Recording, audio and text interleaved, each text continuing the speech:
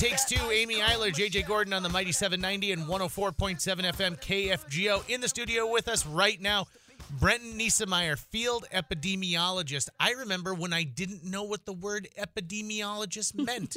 And then all of a sudden, COVID hit. Yeah. And we all learned. And in fact, to just kind of go back, Brenton was the first person we interviewed about COVID before we really knew anything about, when we were saying, like, listen, it's all just about washing your hands, everybody. Yeah. It's washing your hands. And look where we are 4 years later. I mean, right? It's still kind of about washing your hands, though, right? I mean, it still kind of is. Yeah, wash your hands. Wash your hands and stay home when you're sick. Yeah. We learned important stuff that we can carry through for right. sure, right?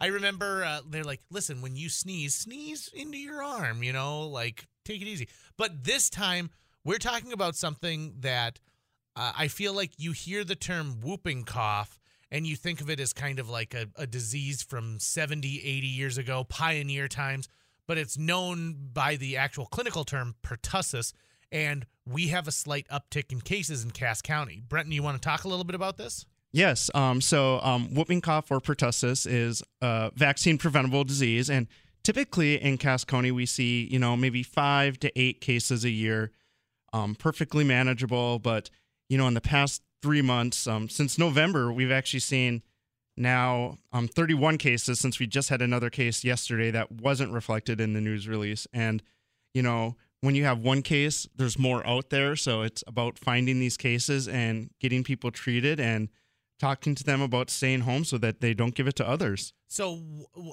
describe pertussis to me. Like, if I'm someone out there and I go, well, I've had a cough for a couple of days, but how do I know it's pertussis?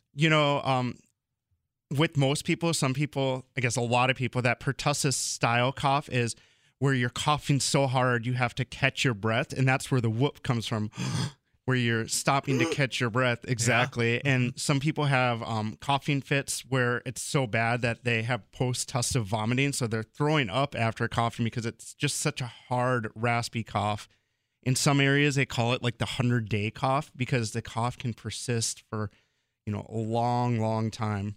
Aren't we vaccinated for this? Yes. So it is part of your normal vaccine series. I believe children receive about 5 doses with DTaP when they're younger. And then as we get older, we get boosted, and that's called Tdap. And we should really get boosted about every 10 years for Tdap.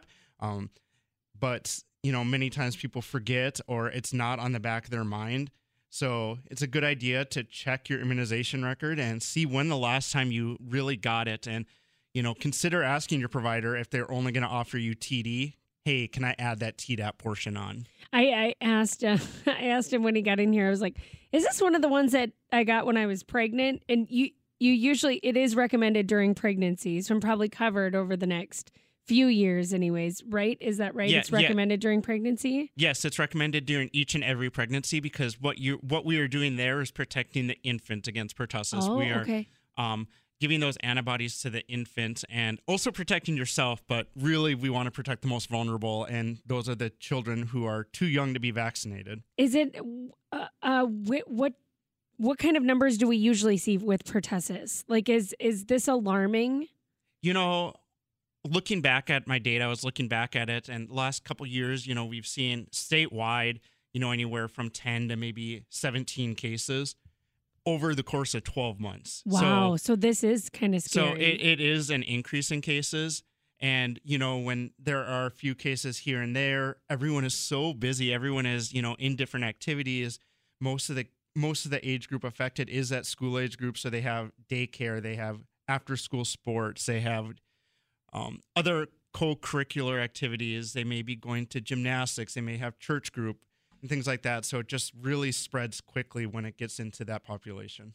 Is pertussis one of those ailments that gets reported so that there can be contact tracing? Yes. So it is mandatory reportable condition. So it is usually done in a provider's office, and then that is automatically reported to the North Dakota Department of Health. It is something you may have to request from your provider if your child or you have been coughing or having that persistent cough, because it's not typically on that panel with flu and COVID and RSV. It's an additional test that your provider might not think about. So if you've had that cough, make sure that you talk to your provider. Hey, maybe I should get tested for pertussis since it is going on in the community. We have a text at 35270. That's the KFGO Text Club sponsored by Adventure RV. My 16-year-old son was diagnosed with pertussis in December. We have no idea where he got it. He was vaccinated. He was healthy and in excellent physical shape and still struggled. He finally stopped coughing about a week ago. It truly was a 100-day terrible cough. Oh my gosh, that's scary stuff. I mean, he was vaccinated, so I mean, vaccination isn't 100% preventable when it comes to this, right? You know, and no vaccine is perfect. We learned that during COVID. But with his vaccination, with this particular person, I don't know who it is, but that vaccine probably slightened or diminished the severity of his symptoms. So your texter said it was awful and severe. But just think if he wasn't vaccinated and had no level of immunity, he may have been hospitalized. He may have had long-term health effects that we don't know about. So the vaccine really does help. How can we treat it once it's diagnosed? So once it's diagnosed, we typically have a provider give 5 days of antibiotics. So it's one of those few diseases, respiratory diseases, that you can actually get antibiotics for. So a Z-Pack is given where you're taking 2 pills the first day and then 1 pill the additional 4 days. And then you are no longer considered contagious. So wow. Once you take 5 days of antibiotics, you're free to go about your normal activities.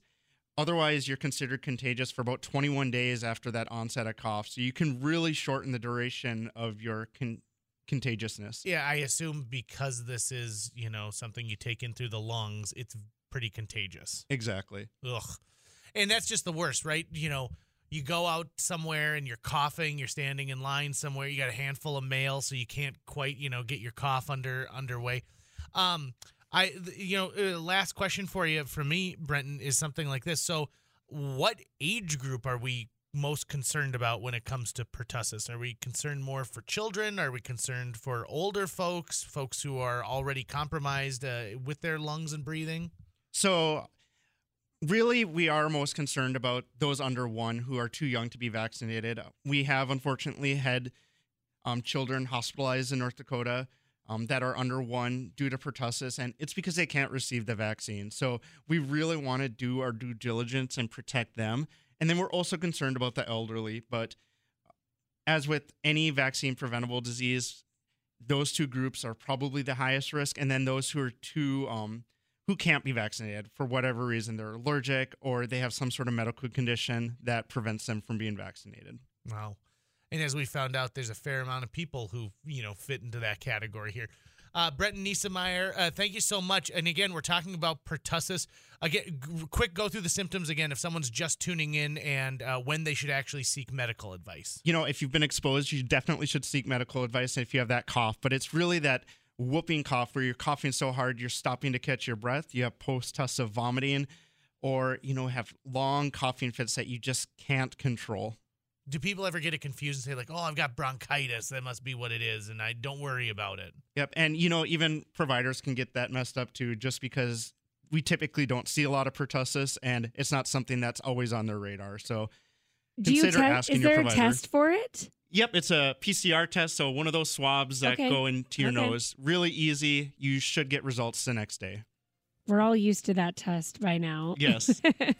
Right. In fact, I'm ready. Let's go. Yes. I've trained myself. I know exactly how to do this. I'm not even going to cough this time. I'm ready to go.